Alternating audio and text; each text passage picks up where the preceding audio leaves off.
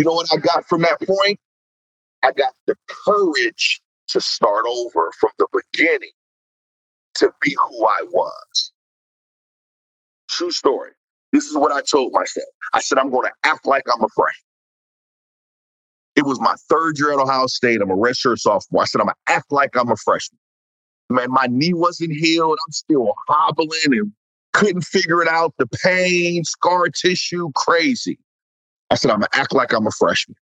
So from that day forward, or the next day, I literally started doing everything like I was supposed to. Held no one else responsible. So I started learning the lessons, even as a young adult, to become a man that I was missing. Because my dumb self thought I was a man, right? And I'm acting like a man without the lessons of being a man. But you have to be a child to even learn the lessons. You see what I'm saying?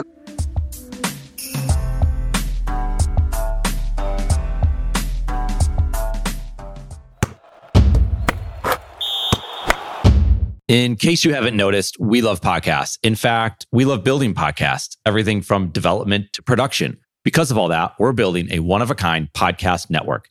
If you have a podcast or looking to launch a new podcast, then we should talk. You can message me on Twitter at Eric_Kaz or hit us up any way that works for you. Let's talk about your podcast joining this one-of-a-kind podcast network. That's my guy right here, JB, man. The big bro.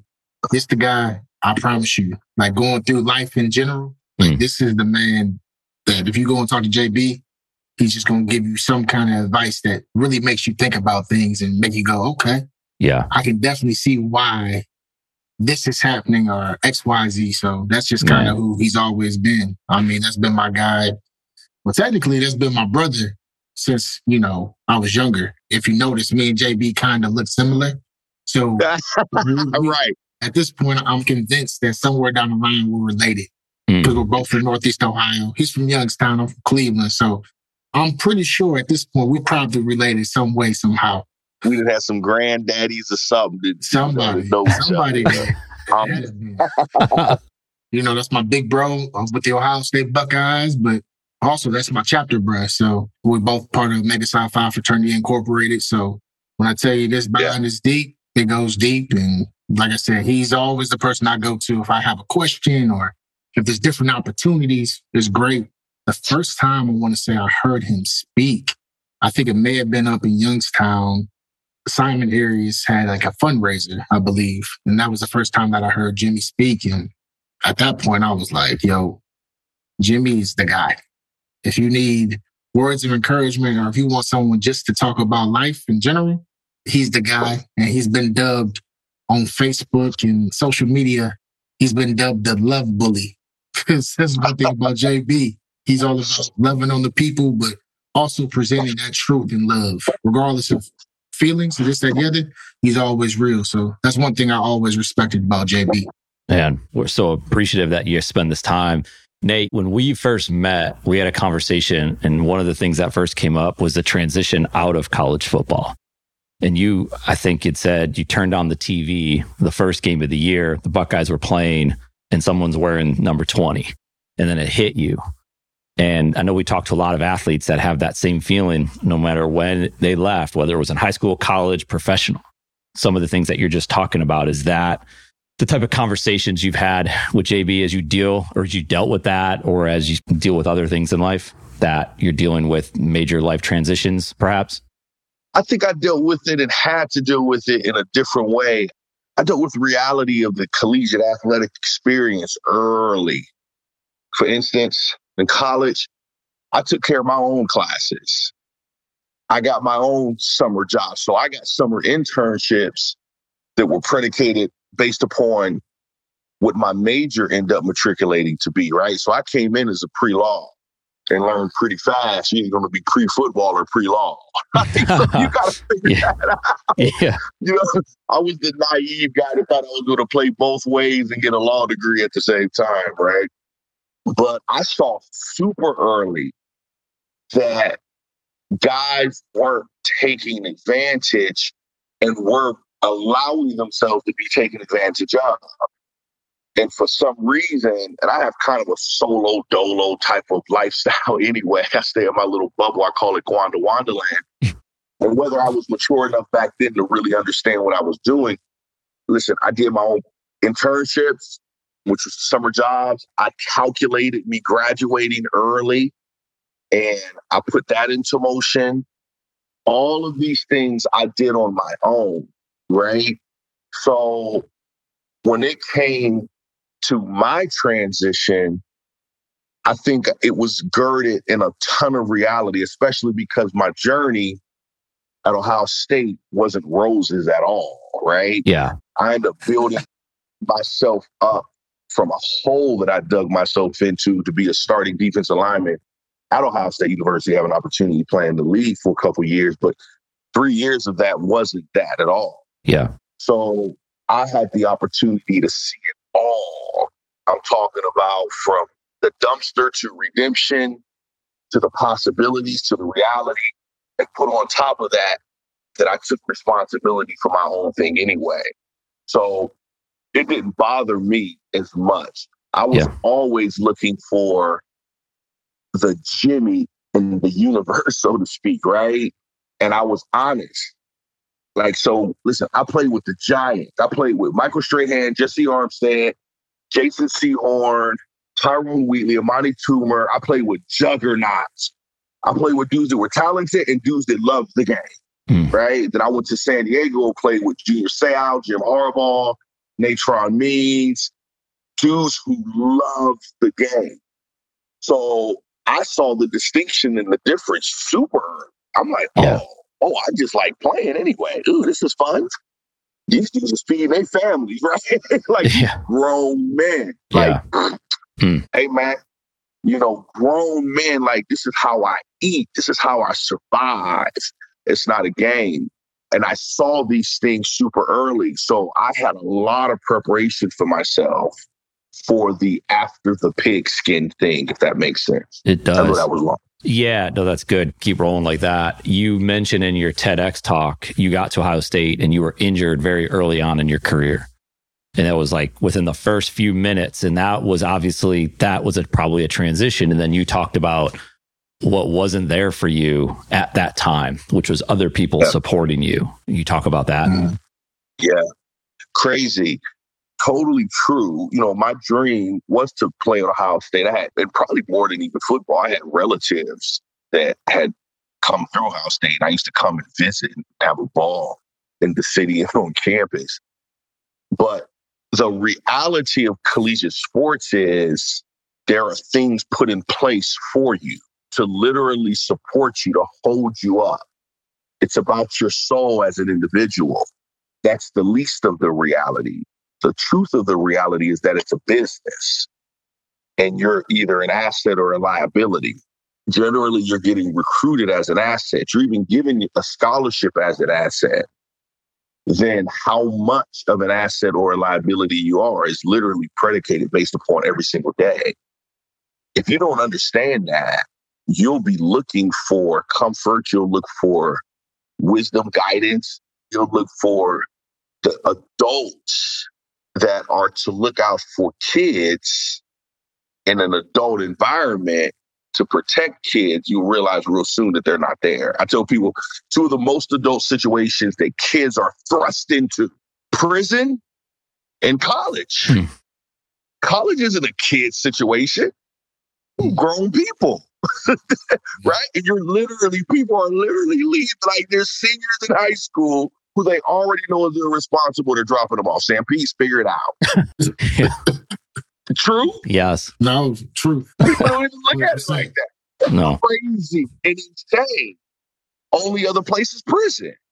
And that's totally, obviously involuntary. And you got to figure it out fast or you sink. Yeah. Right? Mm-hmm. Or you end up having a bunk mate called Bubba and you end up being a sweet tart, right? And that's how it is. Ohio State, not just Ohio State, it's the collegiate experience could eat you alive.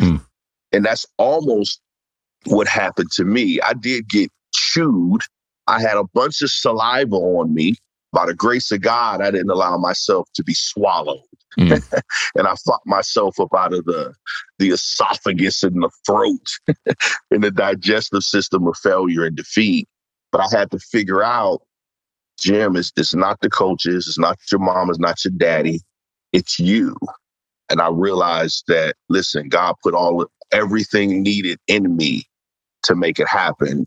The realization, the development, all those other things, those come either in some sort of time or experience or circumstance, but it's already in there. And once I realized that became my journey to redemption that generally most Ohio State players don't get. I'm probably one of the few guys that has an ultra redemptive story out of Ohio State. You needed that. Then that injury, would you look at it to say, like, obviously you never want to get hurt or something like that to happen, but that time in your life, that time in your career was like necessary for you to get to where you were going? Or was that going to happen regardless? Or okay, I totally understand the sentiment. This is where the truthful Jimmie comes in. Yes. Hell no. Okay. Yeah. I'm the guy that doesn't think you have to go through stuff to experience stuff. Okay. Mm-hmm. We do learn things through circumstances if we choose to. But I can have a silver spoon in my mouth. I can grow up in the Hamptons. And as long as I have the proper guidance, experience, and upbringing, right, and understanding, I'm going to probably be dope, right? You see what I'm saying? Yeah. Or I'm going to be what I'm given. Does that make sense? It does. So that I have to go through that? Heck, man, please, no. Listen, bro, I played with Corey Stringer. I played with Lorenzo Styles. I played with Orlando Pace. I played with Sean Springs. Jesus, keep going. I played with Juan Porter. My coach was Coach Cooper, Coach Coyer, Coach Puggett, Coach Conley, Lovie Smith. Man. You see what I'm saying? So that for me is an excuse. Yeah. Right? To say that was a necessity for me to have to go through that to get the lessons for me to be a dope individual is asinine. I just didn't have the foresight, even the fortitude, even the maturity, even the understanding to receive the wisdom that these homies had in front of me. In some ways, all I had to do was really follow. Mm-hmm. And I didn't even have how can I say, my mother was not bad by any means, but my family weren't sports people.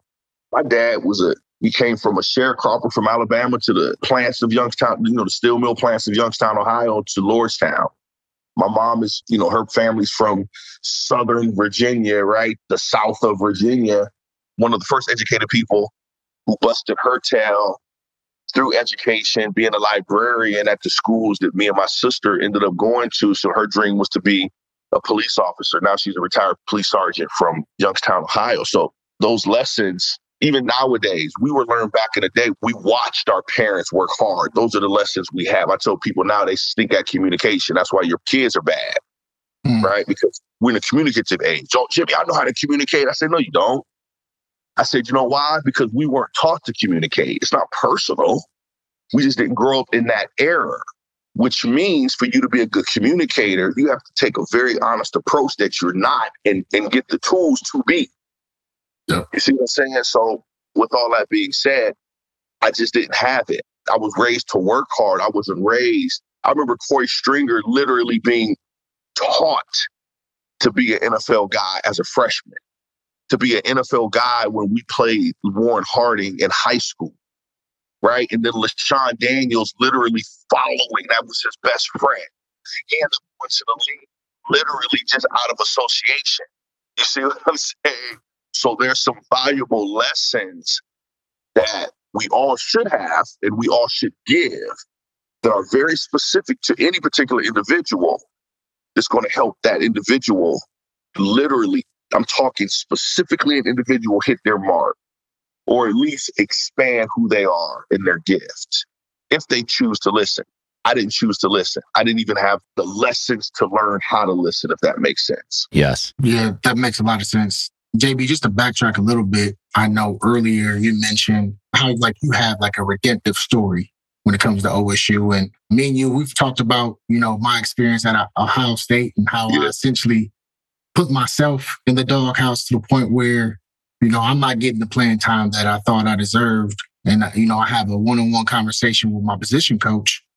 And I asked him, like, hey, coach, what's really going on? And his response was, you know what, Nate? We just don't know how much you actually love it. And we don't know if we can trust you. Trust you, right? yeah. And at that point, I was like, oof, like that hurt, right? That's a stingy truth. We came here to play football. We came here to do these things. And it was like, yeah, Nate, we trust you to go and play special teams and be a leader on that piece. But outside of that, I don't know if I can trust you. You didn't show up to class. You didn't do X, Y, Z. Can I trust this guy, right? But I guess my question to you, JB, because I know we'll have other athletes here listening and hopefully the younger generation listening, in situations like that, to get a redemptive story like you, what do you suggest they do? Okay, how about I put it like this? My story was redemptive because I wasn't walking in who I am. You see what I'm saying? Mm-hmm. I don't believe in change. People are like, well, change this, you change. Nah, you are who you are and you evolve to be a better you. You see what I'm saying? Changing literally denotes that, you know what I'm saying? Like, I'm changing from my Denali to my Bentley. I'm changing. No, how about I learn to drive my Bentley better, right? Whatever car that I drive, I'll be a better driver in that. Mm. So for me, I'll give you the exact story, true story. I remember one day I skipped practice, and I think the coaches to this day knew what I was doing. I was skipping practice. I told them I had a study. I was on a scout team. I was even a bad scout team player. Like, I was useless to the program, like, to be totally honest. So I went and got me some weed, and I went and got some malt liquor, 40 ounce. I think it was a St. Ides. And I went behind us. At the time, the Billy Davis baseball field was being dug. So it was a huge construction site. I was one of the few dudes that had a car. I had a red Lumina. We used to call it the Loomy Loom. And I went back there, and I was about to get it in, right? By myself, literally solo dolo, crazy. And man, I felt embarrassed. I felt shame. I was like, what the hell am I doing? This is crazy. I'm looking around. It's pitch black, and it's me out here in this car in the boonies. And back then, West Campus was West Campus. Yep. Now West Campus looks like Carter Campus. Nah, it wasn't nothing out there like that. And I literally asked God, I said, God, if you help me get out of this, I said, I'll serve you, right? And that's not really what this is about. But nothing changed. This is where a lot of people get confused. They think stuff changed. No, nothing changed. You know what I got from that point? I got the courage to start over from the beginning to be who I was. True story. This is what I told myself. I said, I'm going to act like I'm a freshman. It was my third year at Ohio State. I'm a redshirt sophomore. I said, I'm going to act like I'm a freshman. Man, my knee wasn't healed. I'm still hobbling and couldn't figure it out. The pain, scar tissue, crazy. I said, I'm going to act like I'm a freshman. So from that day forward, or the next day, I literally started doing everything like I was supposed to. Held no one else responsible. So I started learning the lessons, even as a young adult, to become a man that I was missing. Because my dumb self thought I was a man, right? And I'm acting like a man without the lessons of being a man, but you have to be a child to even learn the lessons. You see what I'm saying? I'm dealing with that now with the kids I'm coaching. I told the cats, I say, I'm giving these kids their childhood back. Because they don't know what respect is. They don't know what honor is. They don't know the thought process of manhood because their parents haven't allowed them to be children. Even in their efficiency, the good kids, they still don't know how to be. You've never been a kid. So how the heck are you going to be a man and you don't have to be a kid? So I went back to the beginning. No faking, no acting like I'm something that I'm not. I was Jimmie Bell from day one, like I'm on that campus. Did everything like I thought I was supposed to do and did everything that they told me to do, right? That wasn't the end of it. So I ended up getting healed. I ended up making my way back to practice squad. I mean, not practice squad, traveling squad. Can't make this up. We go to Wisconsin. One of the coaches, did you ever have Coach Young? I didn't have Coach Young, no. Man, you never had Coach Young. Coach Young was our country old school defensive coordinator that had all written Jimmie Bell off. Like, no one really liked the guy, but he ripped me off. So if he ripped me off, hang it up. But I had already, from simply me being me, Going back to being me, I got myself back on the traveling ball. We getting our butt kicked by Wisconsin in Wisconsin. I ain't playing. I'm like literally the second team. I'm like the second team special teams guy, right? Dude comes in at halftime and beelines me and just starts giving it to me.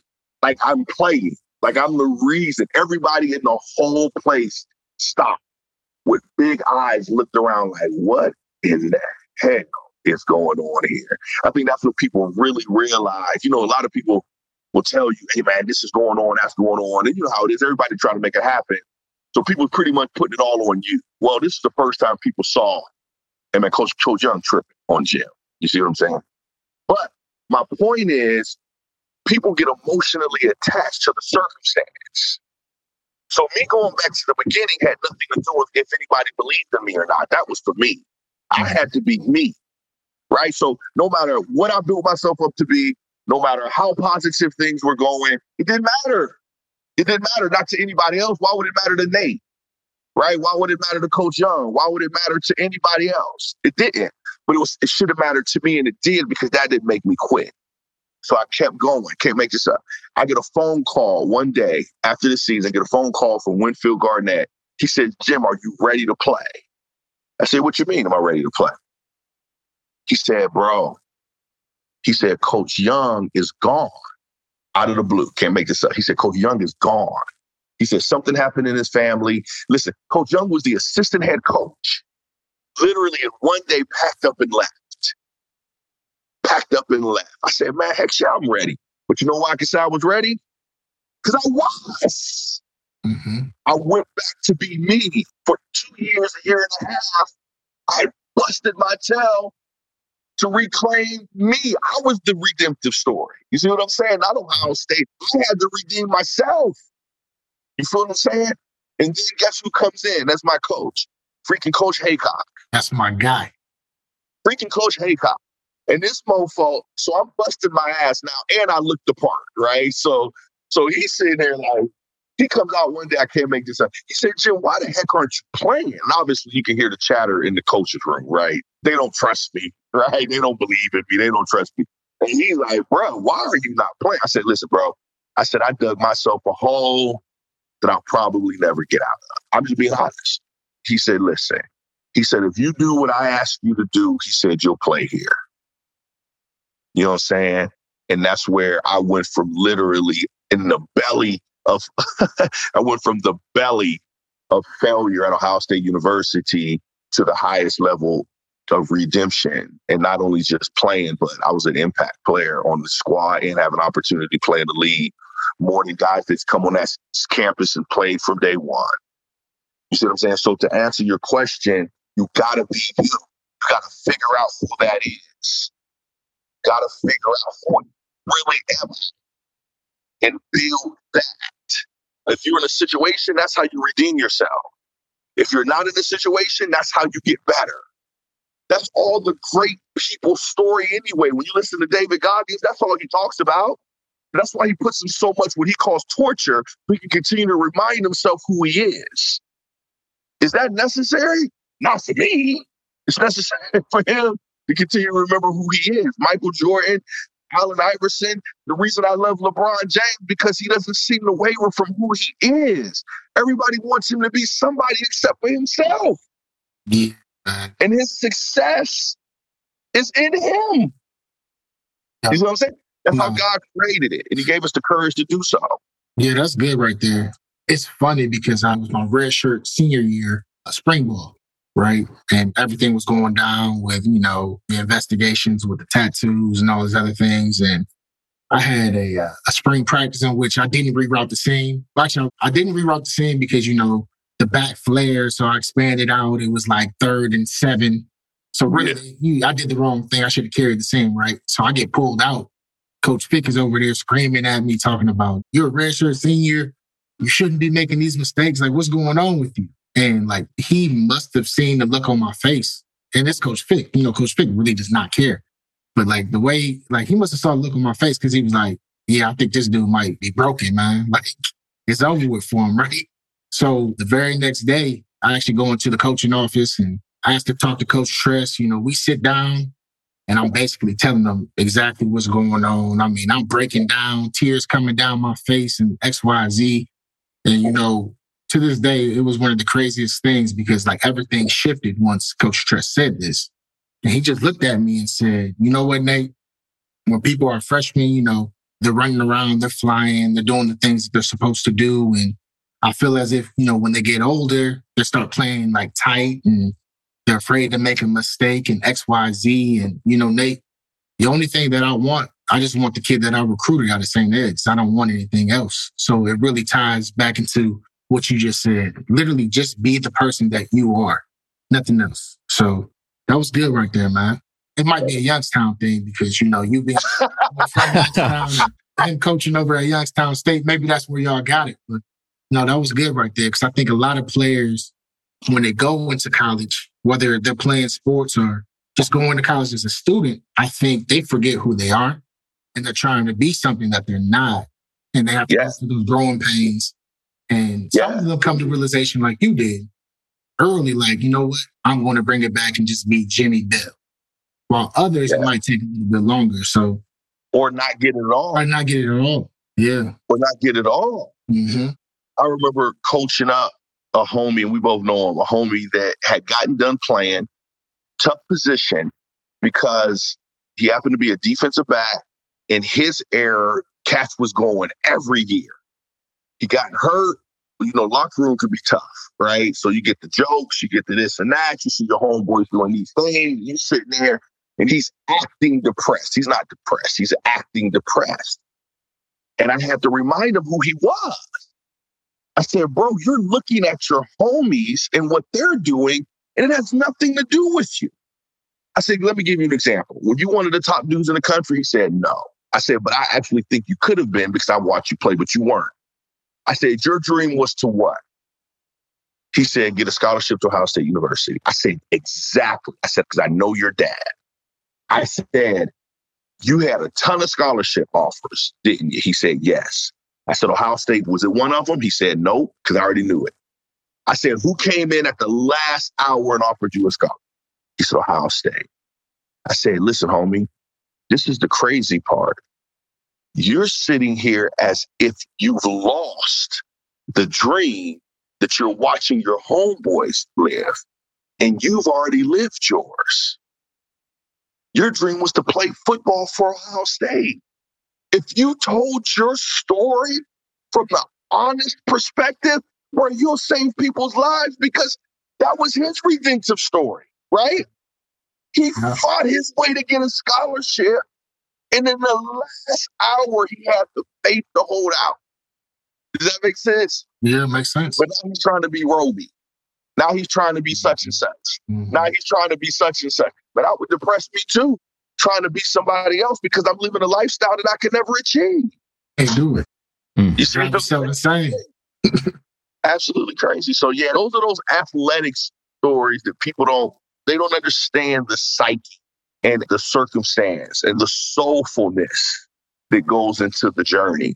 And again, like I say, this is the deal. You got kids being thrust and dumped into an adult situation. Mm. People don't look at it like that. Those are freaking adults with no guidance, no wisdom, no understanding, bro, no protection. Mm.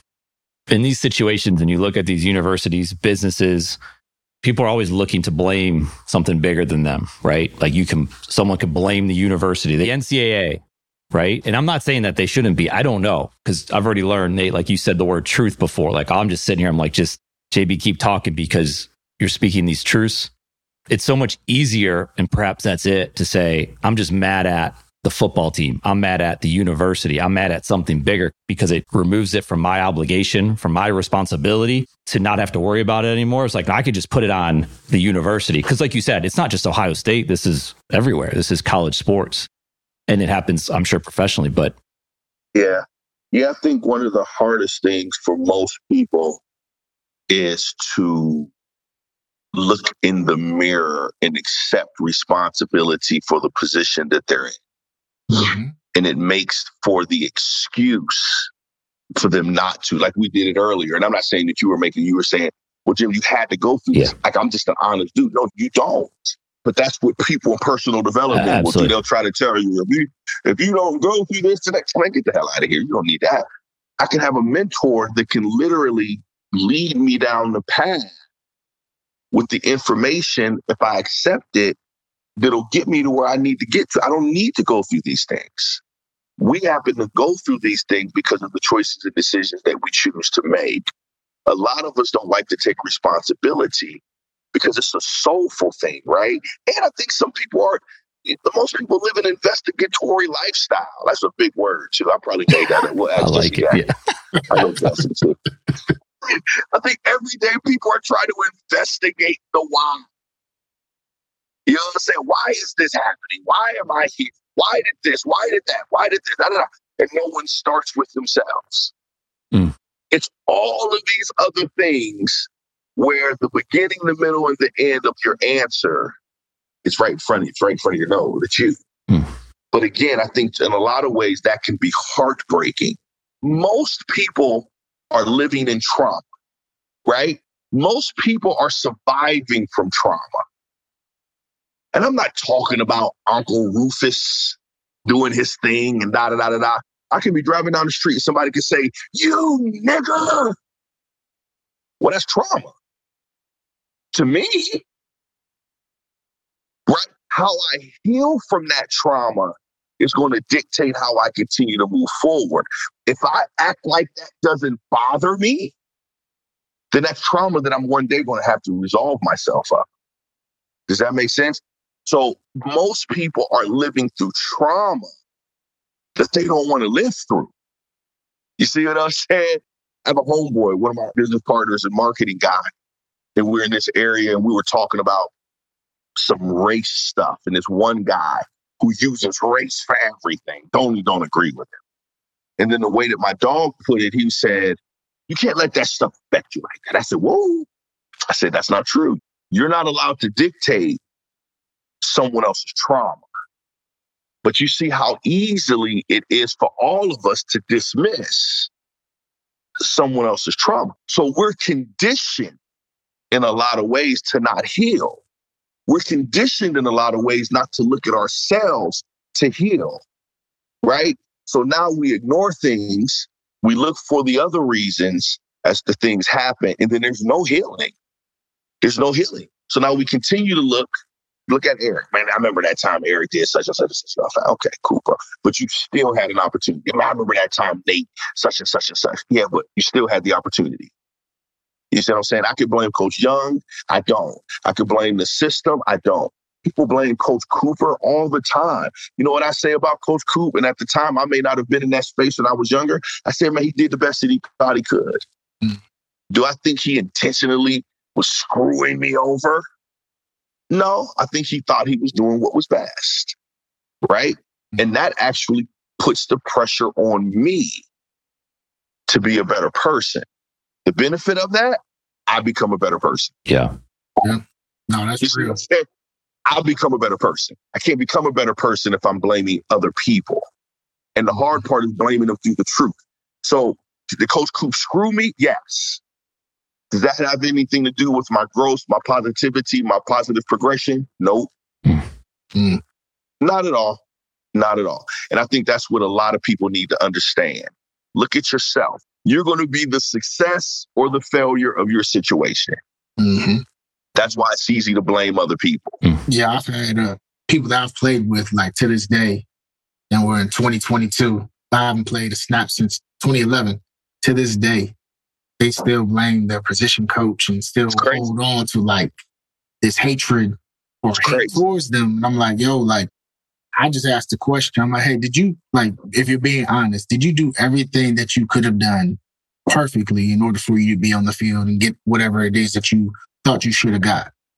I'm not just talking about on the field. I'm talking about, did you go to class? Were you communicating with the coaches? Were you X, Y, Z? And a lot of people have trouble answering that question. They don't want to be honest with themselves and say, yeah, I ignored their text messages when they texted me. When they called me, I ignored their calls. I was late to doing X, Y, Z. I didn't do whatever it is. I didn't show up, voluntary, but I probably should have showed up, but I didn't show up anyway.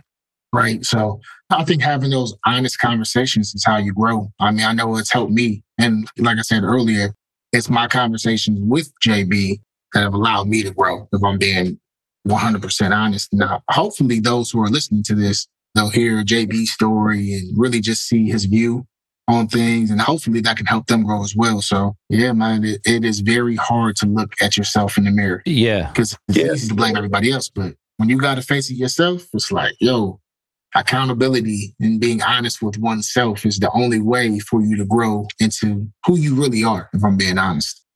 So I think there's mercy in truth. And I'm talking us intentionally tripping, right? I ain't talking about, I made a mistake. I'm operating in truth. You know what I'm saying? You're not being avoiding things. You're not avoiding life. You're not avoiding your particular responsibility in things. And it's crazy that people do that too, bro. I'm not absent of understanding that it happens, but it's just weird. It's weird to see when people talk their way out of truth. And you be sitting there like, hey, man, that's the most obvious thing in the world. What are you talking? No, but hear me though. But I'd be like, it's kind of obvious. You see what I'm saying? Yeah, but I think with that lack of honesty and truth, I think that's where it kind of leads to your TED Talk where you said you try to make your what if bag as light as possible. Yeah. If you understand truth and you're actually walking in who you are, that what if bag is really not heavy to carry because absolutely you're taking advantage of every single thing that's in front of you, right? So absolutely.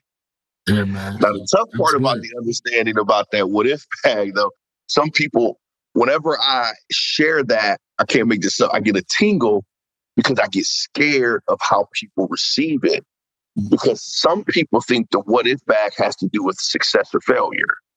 And it doesn't. It doesn't. It really has to do with truth, right? So it has to do with maximizing the opportunity. But some people will say, man, I'm so regretful because this didn't work out. Well, that's not a what if bag. Or I'm so regretful because of such and such and such. No, that's not the what if bag. The what if bag is where you're honest and truthful enough with yourself to maximize it, that you put everything into that opportunity. In my opinion, God never said how things are going to end up. I think it is our responsibility to take the steps. Oh, 100%. Sometimes you got to take one step. That didn't work out. Then from that position, you make another choice and decision to make another step, right? Mm-hmm. So now you're in a totally different position. Totally obvious, but that's the truth. So now you have to make another decision, right? That decision was never meant to work out in your favor anyway, but I needed to get you from the first step, the first position, to the third and fourth position, right? Because when you finally get to the seventh position, things will become clearer. The first 6 or 7 things were never meant to work out for you. They were meant to get you from one position to the next. You can't see the forest through the trees until you go through the mofo. Yeah. One of the scriptures, so we got a team scripture now, and it's the scripture that says, as I walk through the valley of the shadow of death. And I had an epiphany one day based upon my team and the fear that they operate in and how do you overcome it? It's nothing that Jimmie can say.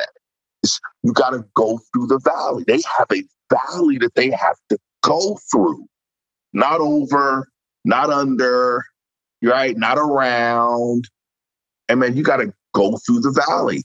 And what does it say in that whole passage?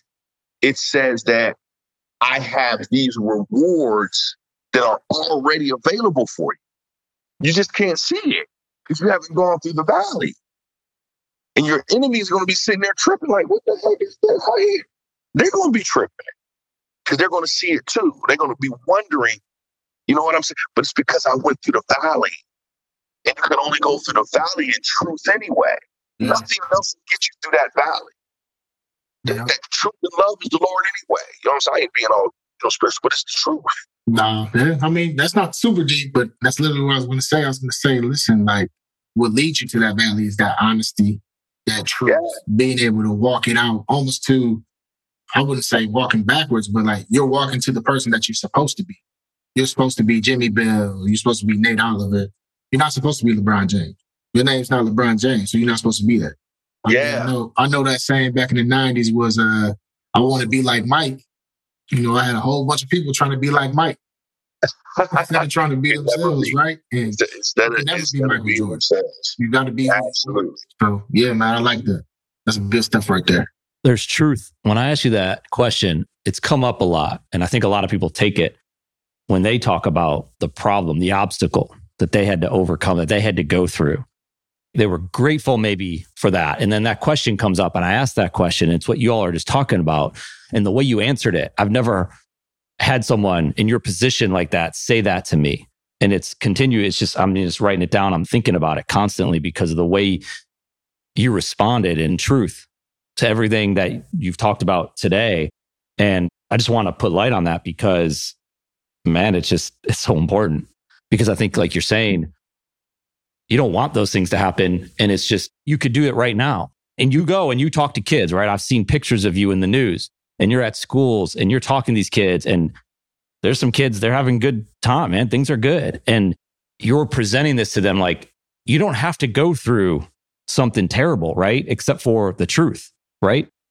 And the way you answered, the way you talked about it, I'm never going to forget the way you shared that with me. Yeah, and people think, and again, thank you for allowing this conversation, but you have kids to this day that are living out the existence of something else. Like they think that their childhood is supposed to be rough. Right? They think they're supposed to be smoking and using vapes to be cool. Who told you that? Think about this. You got guys, and I am going to put the little stereotype on guys. You got guys who are fiending to have sex through being awesome athletes because they think that's part of the experience. Ain't never touched no cuckoo before in their life. Now, for us that have touched cuckoo, I can understand. But you don't even know. But the existence that you've been told, you're trying to live these things that have nothing to do with you. Distraction. That's what I call distraction. Distraction, and that's how simple I put it. Distractions are anything or any presentation ain't got nothing to do with you. You know what I participate in? Nothing that ain't got nothing to do with me. You know the conversations I have? None that ain't got nothing to do with me. You know why? Because it's a distraction. It's a presentation. Hey, man, look at this vape pen, right? It's a rule breaker, right? Whether you vape or not, it's a rule breaker in most schools. So if you want to be in the National Honor Society, you can't break a rule in school, right? You didn't fall and a vape pen hit you in the mouth. Somebody presented it to you. And you accepted and believed in their presentation over who you actually are. It's crazy. Meth heads, crack heads, who's fell on a crack pipe and just starts? Nobody. It was presented to you. So some people live a lifestyle, that lifestyle, right? Their mom, their dad, their grandparents, I get it. Most people haven't. Most people have, even in the worst situations, most people haven't. Because I would believe that most parents and or guardians have tried their best to shield their kids. Whether they're good parents or guardians or not, they try to shield their kids from certain things. And generally drugs is one of them, right? So you was presented with it. And you said, man, the presentation of something that has nothing to do with me and me, right? The power of you at that time wasn't strong enough to choose you. That's insane to me. I've been there, but that's still insane. That's insanity. I'm a little bit competitive. And in this space of life, there's some things that are so obvious I can't let life win. I can't let you do it. I can't snap on you. I can't slap you like I really want to. That's the setup. Oh, you want me to slap you? Nah, I'm good. I'll hug you. I'll give you another story. I'm in Naples, Florida. It just happened. I'm with one of my homeboys. We're doing some stuff. He's a former Houston Oiler. Do y'all even know what the Houston Oilers are? Y'all too young. Oh, I was there. Oh, yeah. Okay. Man, I'm I like, was there. So real quick, I was in Buffalo when the Bills had to come back against the Houston Oilers. So little dating right there. Yeah. I'm like, yeah, you dated, you just look good, bro. Okay. I appreciate that. Yeah. Your own head that looks good. But we're at this, one of my homegirls had this new little kind of like a soul food place, like the southern Florida soul food place. And it was dog friendly. We're outside, we're supporting, there's a bunch of people out there, and this lady letting her dog kind of roam around. This kid walks by, and the dog jumps and snaps at the kid. Almost looks like he bit him if you couldn't tell, but he didn't. The kid's scared. Everybody's like, oh my God. And this one guy's just flipping at this lady. What the hell are you? It was so uncomfortable that I said, hey, bro, relax. I said, relax. Bro, he's gone. I said, hey, bro, we're on with startled. Chill out. So then I get my big tail out. You know, bro, I'm 6'6", 335 right now. I'm coming down. I'm going to be 299 sexy, butt naked. I'm going to be like, well, I'm going to get a run. I may need you guys to bail me out because when I get to 299, listen, straight butt naked. Anyway, nonetheless, I get up and I walk over to the dude and he's thinking it's going to be a confrontation. And I know he's going to laugh because he's seen me do some pretty unusual things and say some pretty unusual things. So he gets up thinking it's going to be a confrontation, and I hug him. I straight up hug him. And this motherfucker was like, he melted, right? He totally melted, and he couldn't figure out what to do. So he brought it down, and he's talking to me. I said, well, you got to understand, people are scared. I said, listen, bro. And I pointed to the side. There were like 8 kids. I said, you're screaming and yelling at the top of your lungs, cussing at the top of your lungs. Because of that fear, what do you think you're doing to those kids? I said, you know why I really came over here? It's because I sense that you're a really good dude and you're putting yourself in a position to be realized as not a good dude. You know what I'm saying? That dude sat down. Like, he actually bought some drinks and stuff, but he ended up leaving because I think he was embarrassed. You know what I'm saying? But we all have these opportunities to choose. We don't know, but are you willing to be you? You know what I'm saying? I could have went in there in all confrontation to smack the dude down, or I'm going to be the bully in this situation. I'm going to shut him up because, nah, I'm not giving in, nor am I going to let him give in. You know what I'm saying? I'm going to let my love take control of this situation. So understanding the truth of who you are, that presentation, man, that presentation gets us all, or has gotten us all, because most of us haven't been trained that we're more powerful than any of the presentation. It has nothing to do with us. Has nothing to do with us. And I think that's a huge lesson for young homies and young homettes. Don't be distracted. You're going to be presented with a distraction. Don't accept it. Even your friends. I told my daughter this the other day. Something happened. I said, those are your real friends. Whether they were engaged in that stuff, they would have sued you off because they would have known who you really are. You know what I'm saying? You would have never vaped unless you're a vapor. I said, now, if you're a vapor, I just go buy you a 50 pack and I'll sit here and let you smoke them out. Right? That's truth. She's a junior. She's understanding. I've raised her to take responsibility for herself. I'll never be an enabling parent. I'm out. I'll never be an enabling homie. I'm out. You know what I'm saying? If you want to be a vapor, here's a 50 pack. Let's go. Let's start it. Let's go get them. Stop playing. Be the leader of the vape pack. But if you're anything less than the leader of the vape pack, then you're tripping. You've accepted a presentation. That's nothing to do with you. You have to figure that out. You have to reason that. You know what I'm saying? Why is that? Why are you with people who don't value you? Why are you with people who don't care about you? Well, Jimmie, they do. They're my friends. They love me. Well, why are they presenting you with something that has nothing to do with it? You see what I'm saying? They should be presenting you with everything. That's what I do to my friends. You know what I'm saying? I send funny stuff, but a lot of the clips I send that may have to do specifically with Nate. I'm sending Nate this. You know what I'm saying? I'm the guy that loves to give gifts. You know why I love to give gifts? Because I think I'm so in tune with the people in my life that I think I know that when I give them something, it's going to be a heartfelt understanding of why I gave it to them. Even in conversation, when I have conversation with the people in my life, they're heartfelt conversations about that stuff. I don't waste time. You see what I'm saying? I'm not casual about anything in my life because this stuff has nothing. Hey, Jimmie, what do you like to do? What do you do for fun? What I do? You don't do this, and this? Nah, why? It ain't got nothing to do with me. It got nothing to do with me.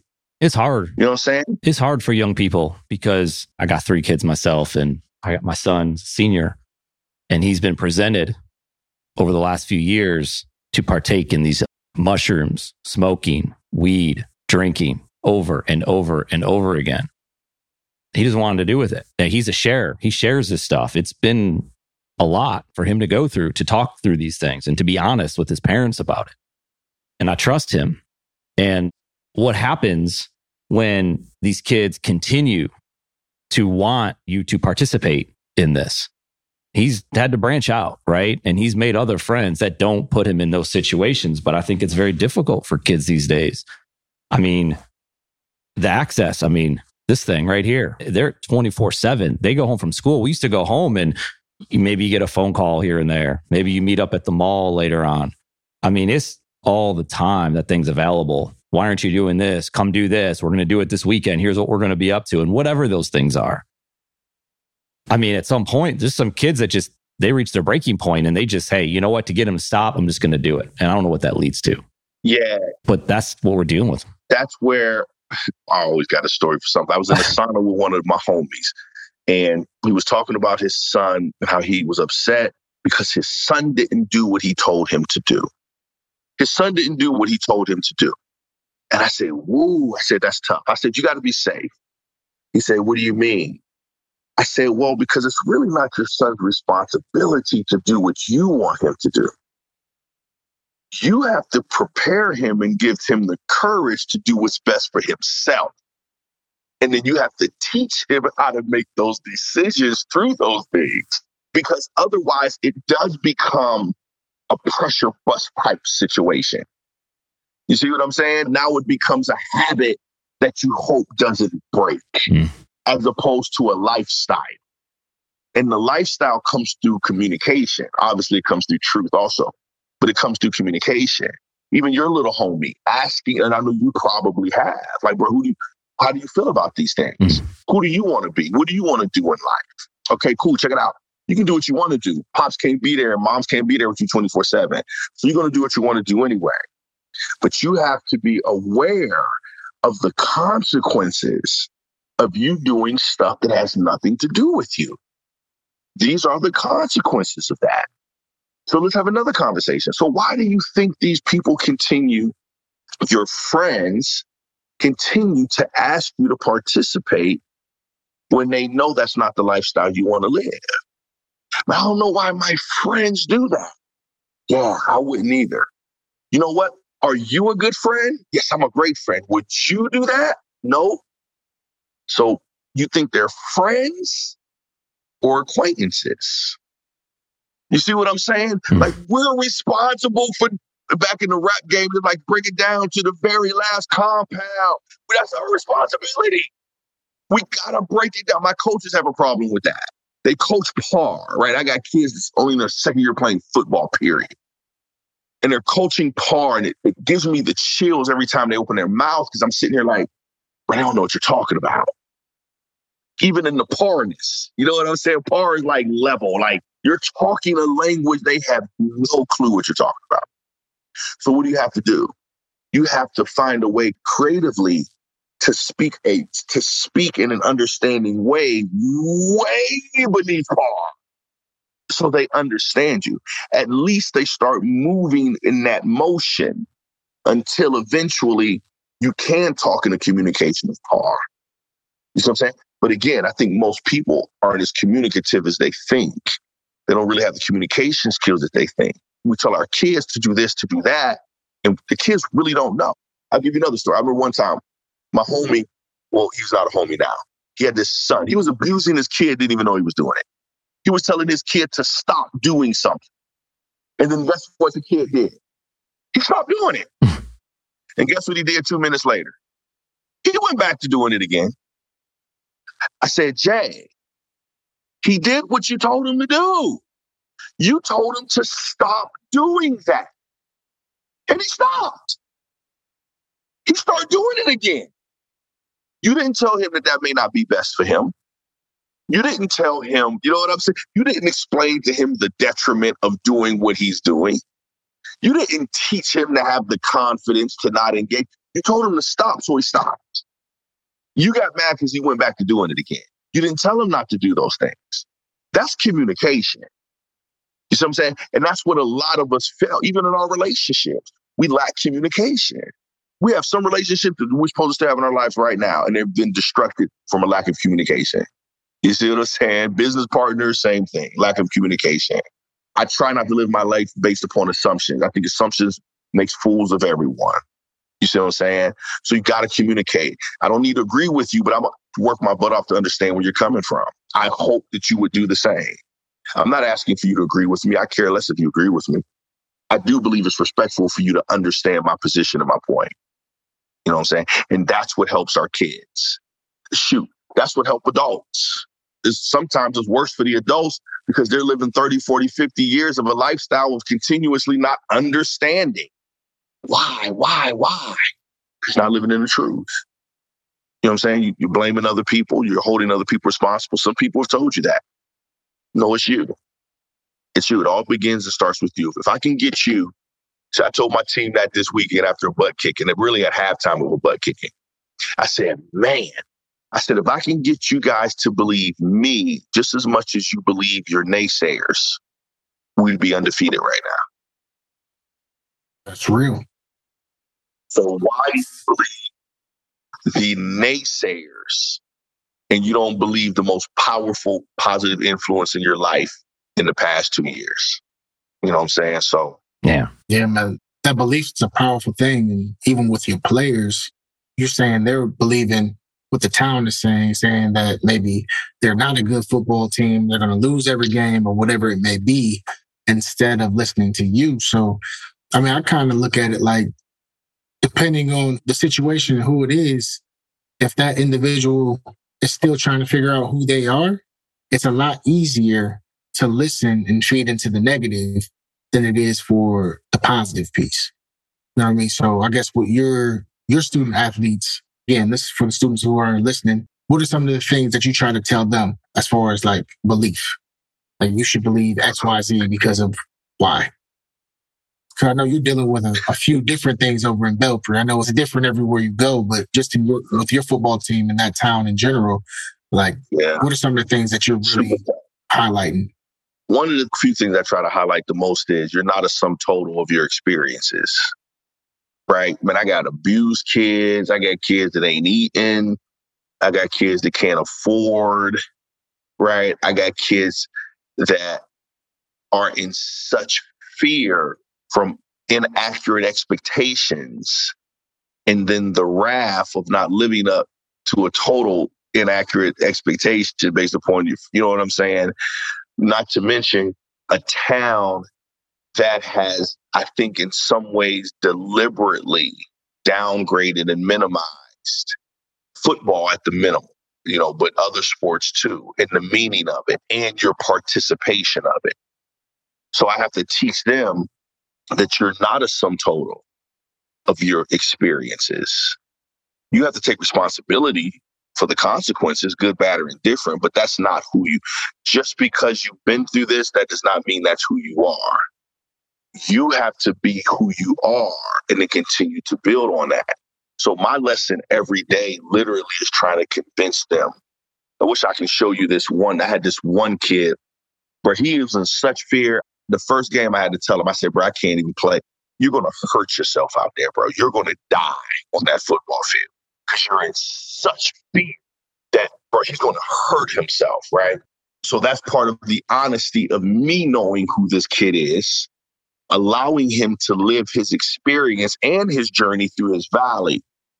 He texted me on, I think it was Saturday. If I wasn't on my phone, I would read the text to you. But it was to the point was, I understand what you've been talking to me about fear. And today, I want to thank you for giving me the courage and showing me how to fight through that fear on the football field. And it was deliberate. Actually, I made it at halftime, I actually called him out. Because you can see on the field, he was participating, not in fear. I'm not saying he wasn't scared. I ain't even saying he wasn't fearful. But he was trying to defeat it, where before he was literally running from it. He was running from it. I told the kids, I said, listen, think about it. Some of you are operating in such fear that you're going to get hurt, and no one gets hurt from football. No one gets hurt from the contact. That's what the outfit is for. No one gets hurt from the hit. You may twist your ankle. You may hurt your knee. You may twist your knee. Those are athletic movement things. Those are movement. I said, bro, you can't get hurt. So why are you afraid? That's easy for me to say when they literally believe that they're going to get hurt. Someone told them that they're going to get hurt, right? So those are the lessons. I try to allow my kids their truth. I try to get them to speak their truth so that they can make a decision. It can't be my decision. They have to be able to have the confidence to articulate their decision. I remember we did my touchdown club. We have dinner every Thursday, and it's actually a nice dinner. But at this one particular time, we came to a touchdown club guy's house, and really we had the equivalent of a cookout. It was shrimp, skewered shrimp, steak, and corn. It's a cookout, right? But to them, because of their lack of experience, we might as well have been a Roof Chris, right? We might as well have been a Roof Chris. And I'm sitting here trying to show my coaches, I said, you see what a lack of experience will do. Look at these kids. They're literally like thinking, one of the kids said this. He said, man, I'm too broke for this. He said, I even got lights on in my house. I said, no, bro. I said, you ain't too broke for any of this. I said, this is what you deserve, whether your lights is out or not. You see what I'm saying? So people will even express to you what their truth is, what their positioning is, what their belief is. But yeah, they got a choice. Listen, that's his reality. But I had to tell him that's not what makes you broke, bro. What makes you broke is what's in your brain. You know what I'm saying? I don't care if your lights are or not. That's a whole nother conversation. So yeah, those are some of the lessons that I have to literally every single day continuously teach these fellas. I got 3 kids right now in a prep school down in South Florida, and I hope they never come back here. I hope they never come back because I don't want them to think that what they've experienced in 17, 18, 19 years of their lives has to be their existence. I want them to venture out and experience some other things so they can continue to look in the mirror and see who they are. Some people don't realize who they really are until they get a divorce. Some people don't really realize who they are until they go to another job after 30, 40 years of their present job. You see what I'm saying? Because you have different choices and decisions to make. You have different responsibilities. Some people don't even know what they really like in life because they haven't had the freedom to do so. You see what I'm saying? It's crazy. Some people don't know their favorite color. Some people don't know what type of car they like. Some people don't know if they do what there are in the car. They don't know what kind of house or what area they want to live in. Because they haven't had the opportunity to experience it and let their soul connect themselves to these particular things. So that's what I'm trying to do. I'm trying to open up their hearts and their souls so they can make some accurate choices about who they really are. Because if I can get them to make some decisions about who they are, then I can help position them to continue to evolve into the best them. So that's like an everyday thing, every single day. Yes, sir. Nate, man, I met you a couple years ago, and you're bringing these people into my life that I get to listen to now, and just, it's wild. Listen, there are a lot of great people in my life. JB is one of them. If I'm talking about stories and or motivational speeches. I wouldn't even call it motivational speeches because I don't think that's what it is. It's just him just bringing truth and just allowing you just to see really honesty. Like you have to be honest with yourself, honest about your situation in order for you to either, like you said earlier, evolve or make whatever changes that you need to make on the outside, not necessarily inside, but on the outside in order for you to really start walking in your purpose. So, I'm glad and thankful to have people like JB in my life and thankful that I'm able to bring them on, the podcast for you to meet him. And I mean, me personally, I want to get JB back on here a couple more times just because that's my guy. But yeah, that's good stuff. Yeah. Hey, next time we'll tell Eric the story of when I was going to throw the cancer kid over the boat. True story. No, this is a true story. And that is 100% accurate. It really happened. Saved his life. But it saved his life, though. It did. And I know someone's probably going to be listening like, what are they talking about? That's why they have to come back, man. That's why they come back. What's crazy, and I've said this so many times, sports bring people together. And you have this whole thing with like, you happen to play at Ohio State. We had this connection there. You got these other people that you've been talking and we haven't sat here and it's Ohio State, Wisconsin week. The only Wisconsin story we heard was JB getting yelled at halftime in Camp Randall. Oh, it is Wisconsin week, isn't it? Man, it is Wisconsin week, but that's what got us here in the first place. And so people say sports don't matter or what are we doing? Why do you care about the football game? And I get it. And there's way more important things and maybe sports matter because they don't matter. I don't know. But like you're using sports to teach these lessons to these kids. And I mean, I'm just sitting here thinking like we were here because we were going to talk about all this stuff, but it was all because Ohio State and sports and Ohio State, Wisconsin game brought us to have this conversation and it led to so much more. Absolutely. Sports is changing for the better, right? I mean, players are now starting to have their own podcasts and able to really control the narrative of what's really getting put out there. And now sports is allowing us to actually talk about real issues and all that. Shut up and dribble or stay out of politics or whatever it may be. That's pretty much dead because now we have a platform in which we can engage in conversations like this to, potentially help, whether it be athletes or just someone who's going through a divorce, married with kids, trying to figure out that piece, or a kid in a small town or even the inner city that are dealing with, the things that JB just mentioned that some of his kids are dealing with. So I think that's the beauty of sports, like you were saying, Eric.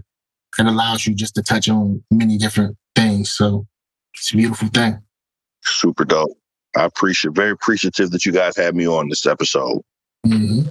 Yeah, man. Nate, we got to talk. What are you thinking, though, this week? It's a game. It's a big game. Listen, I didn't think Ohio State was going to cover the 30 points just because, the QB or whatnot. But JB went on, was a Good Morning Columbus, and said the score was going to be something like 68-17. So JB was actually the closest to the actual score. So I'm going to let JB take this one just because, my score predictions and everything else have not been accurate. So I'm going to let JB do that. But I do believe that Ohio State will pull it off. CJ Stroud is going to continue to play great and might even take off on another run, just like he did on Saturday. So, man, I'm excited about that. Man, look at him go. So this is my thing. And I'm like, get my calculator out here. I'm a Coach Day fan because I think he gets it. He's also extremely smart along with Kevin Wilson, who's extremely smart. I think sometimes guys are just a little too smart for their own good. And the problem that we're going to have with Wisconsin is the problem we have with Wisconsin every year. And that's Wisconsin being damn Wisconsin. And from my era to Nate's era, it doesn't matter. They're going to be the toughest out every game. I don't care if they stink a year. They're coming at Ohio State's neck, running the ball, zone read. They're just going to run that thing, man. They're going to play strong, solid defense.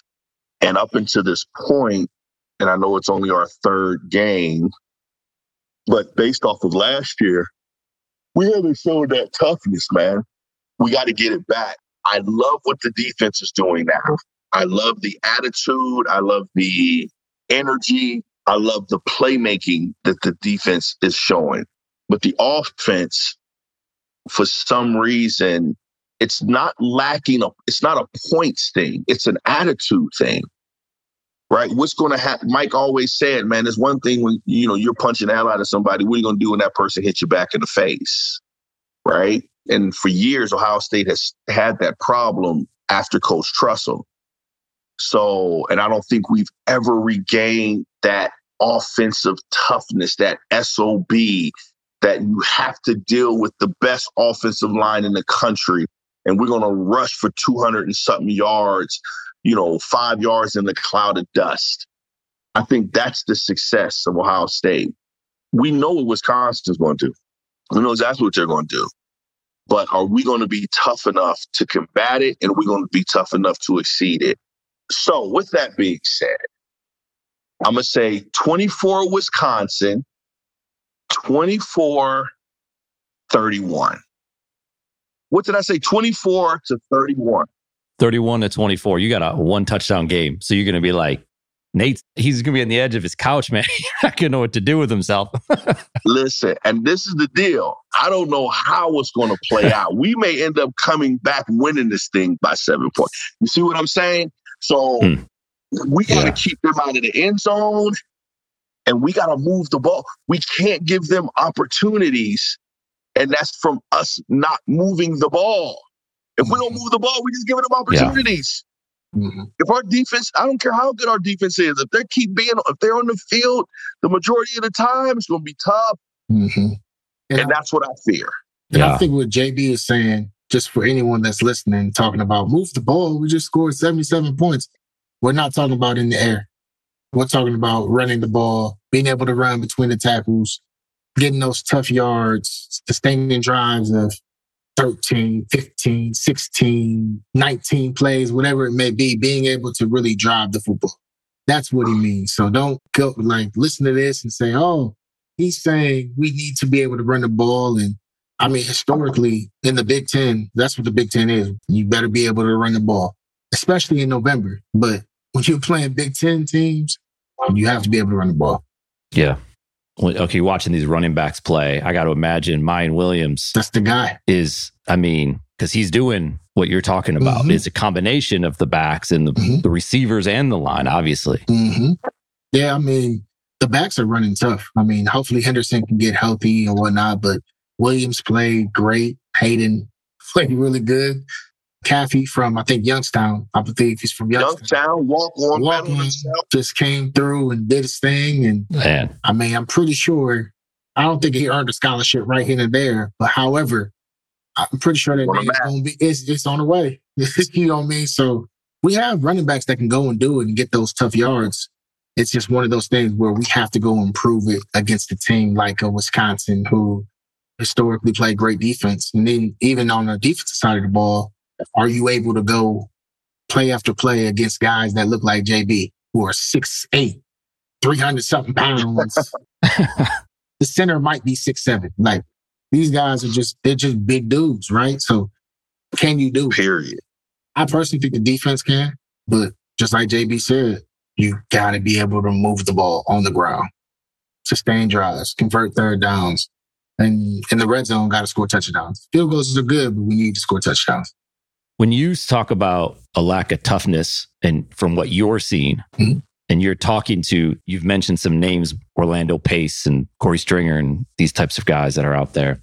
What are people outside the program, not outside, they're inside the program, but used to play at Ohio State, that played in the trenches, that understand what it was like to play in the 80s and the 90s and the early 2000s? What do they see when they see that Ohio State offense today? Do they agree with you? Do they contrast that? Like, what are you hearing? Yeah, in our group text and such, then you get running the ball. Why aren't we running the ball? Why aren't we smash mouthing the ball? Why aren't we controlling the line of scrimmage? From an obvious ball control running perspective. At this point, it doesn't even need to be 50-50. Sometimes we want to be balanced. Man, no balance. Run that ball 70% of the time down somebody's throat. Practice your pass game in the game. Period, point blank. That's how you set the tone. That's one thing that Slickety Nickety does a great job of, or at least has until he got Tua. He played Midwest football in the SEC, and no one in the SEC could deal with it. because they set the tone of toughness. I don't care what your athletes look like. We're going to run them over. They got to deal with us for 4 quarters on another level, right? And then when you set that tone, the next team you play, you're setting that tone for them mentally when they come into the stadium, right? So one thing that did, in my opinion, he took that toughness away. Teams used to come into the horseshoe and the herbs thing thinking they had the formula to win on both sides of the ball. It's never been like that. And that's toughness. It has nothing to do with stats. It has nothing to do with touchdowns. It has nothing to do with those things. It has to do with the attitude that you put out there and that the people know what they got to deal with when they come to play you. But you have to set that tone. It's not about just the points, like Nate said. It's an attitude. I don't think that as a team, I'm not saying as individuals, as a team, we haven't exuded that attitude quite yet. Yeah, when Herb was here, they were going a lot of side-to-side stuff, right? Yeah. And stretching it out, which you had the talent and you had all that. And there was that moment in the run in 14 when I feel like he had this relentless pursuit, whatever that was. It was what? They gave Ezekiel Elliott the ball. Right. He ran the ball. He was running, give that man the rock. Let him holes run. This. Yeah. But that was more so they were just establishing, hey, this is what we're doing. Stop it if you can. We might get 2 yards here, 3 yards here, but understand we're going to break one eventually because the defense is going to get tired trying to tackle Ezekiel Elliott, having to deal with our entire offensive line actually just driving down the field, right? So, I agree with JB. There are times where you just kind of look at the game, you're like, can we please just run the ball? Just run the ball. Nothing else. Just run the ball. We know we can pass, but just establish the run and make things so much easier. Yeah.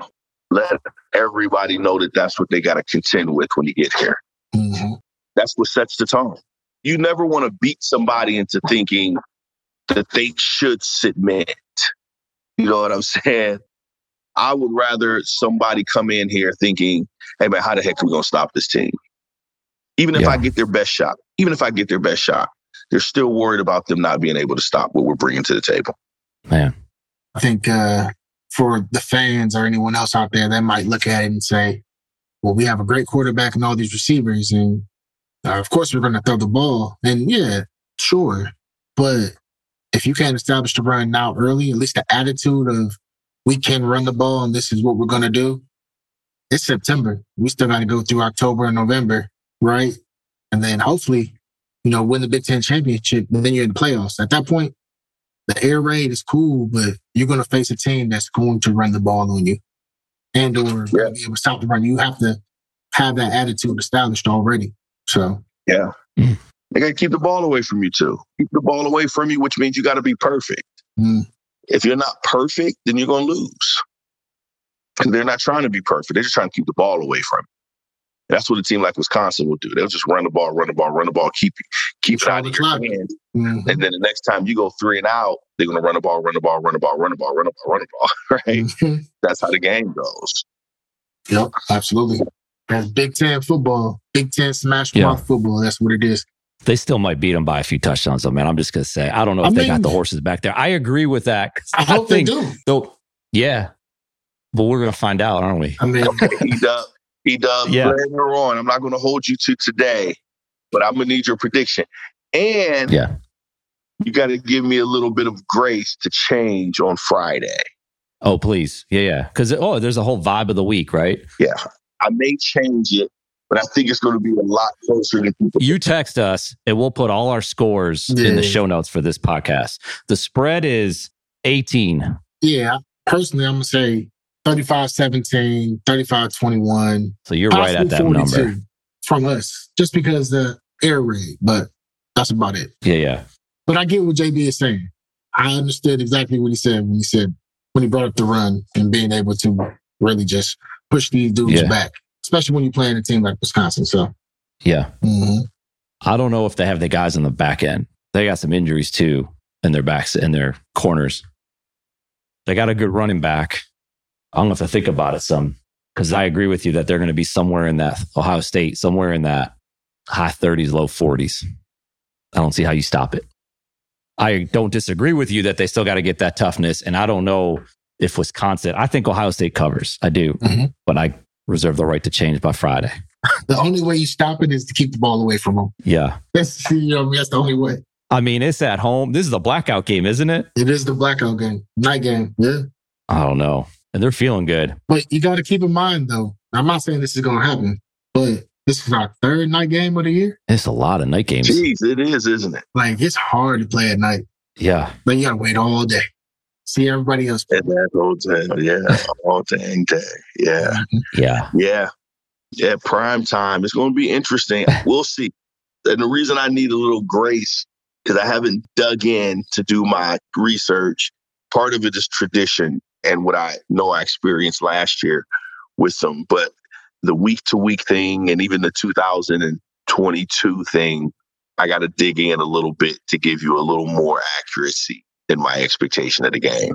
Yeah. Well, I'll tell you what, right before the game, we found out that the two starting safeties weren't even playing. Yeah. I mean, Ryan Day's running this thing like he's Bill Belichick. Like, you don't know who's in and who's out.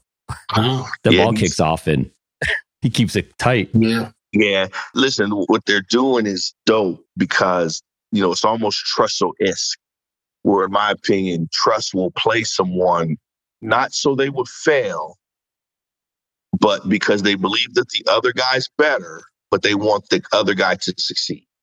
Right? So handle your business. But if you don't handle your business, we actually think the other guy's better. So we're going to play him. We're going to play the guy who's doing what we ask him to do. We're going to do the guy who we trust. We're going to play the guy who gives us the best chance to win and not just the older guys. Yeah. Man. So it's going to be interesting. It is.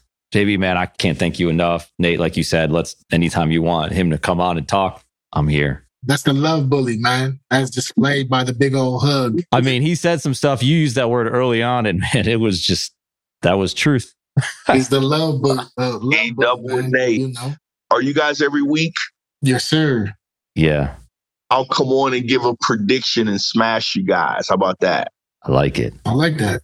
I like the prediction piece. And some wisdom and some motivation. And some love bully. Yes. In case you haven't noticed, we love podcasts. In fact, we love building podcasts, everything from development to production. Because of all that, we're building a one-of-a-kind podcast network. If you have a podcast or looking to launch a new podcast, then we should talk. You can message me on Twitter at Eric_Kaz or hit us up any way that works for you. Let's talk about your podcast joining this one-of-a-kind podcast network.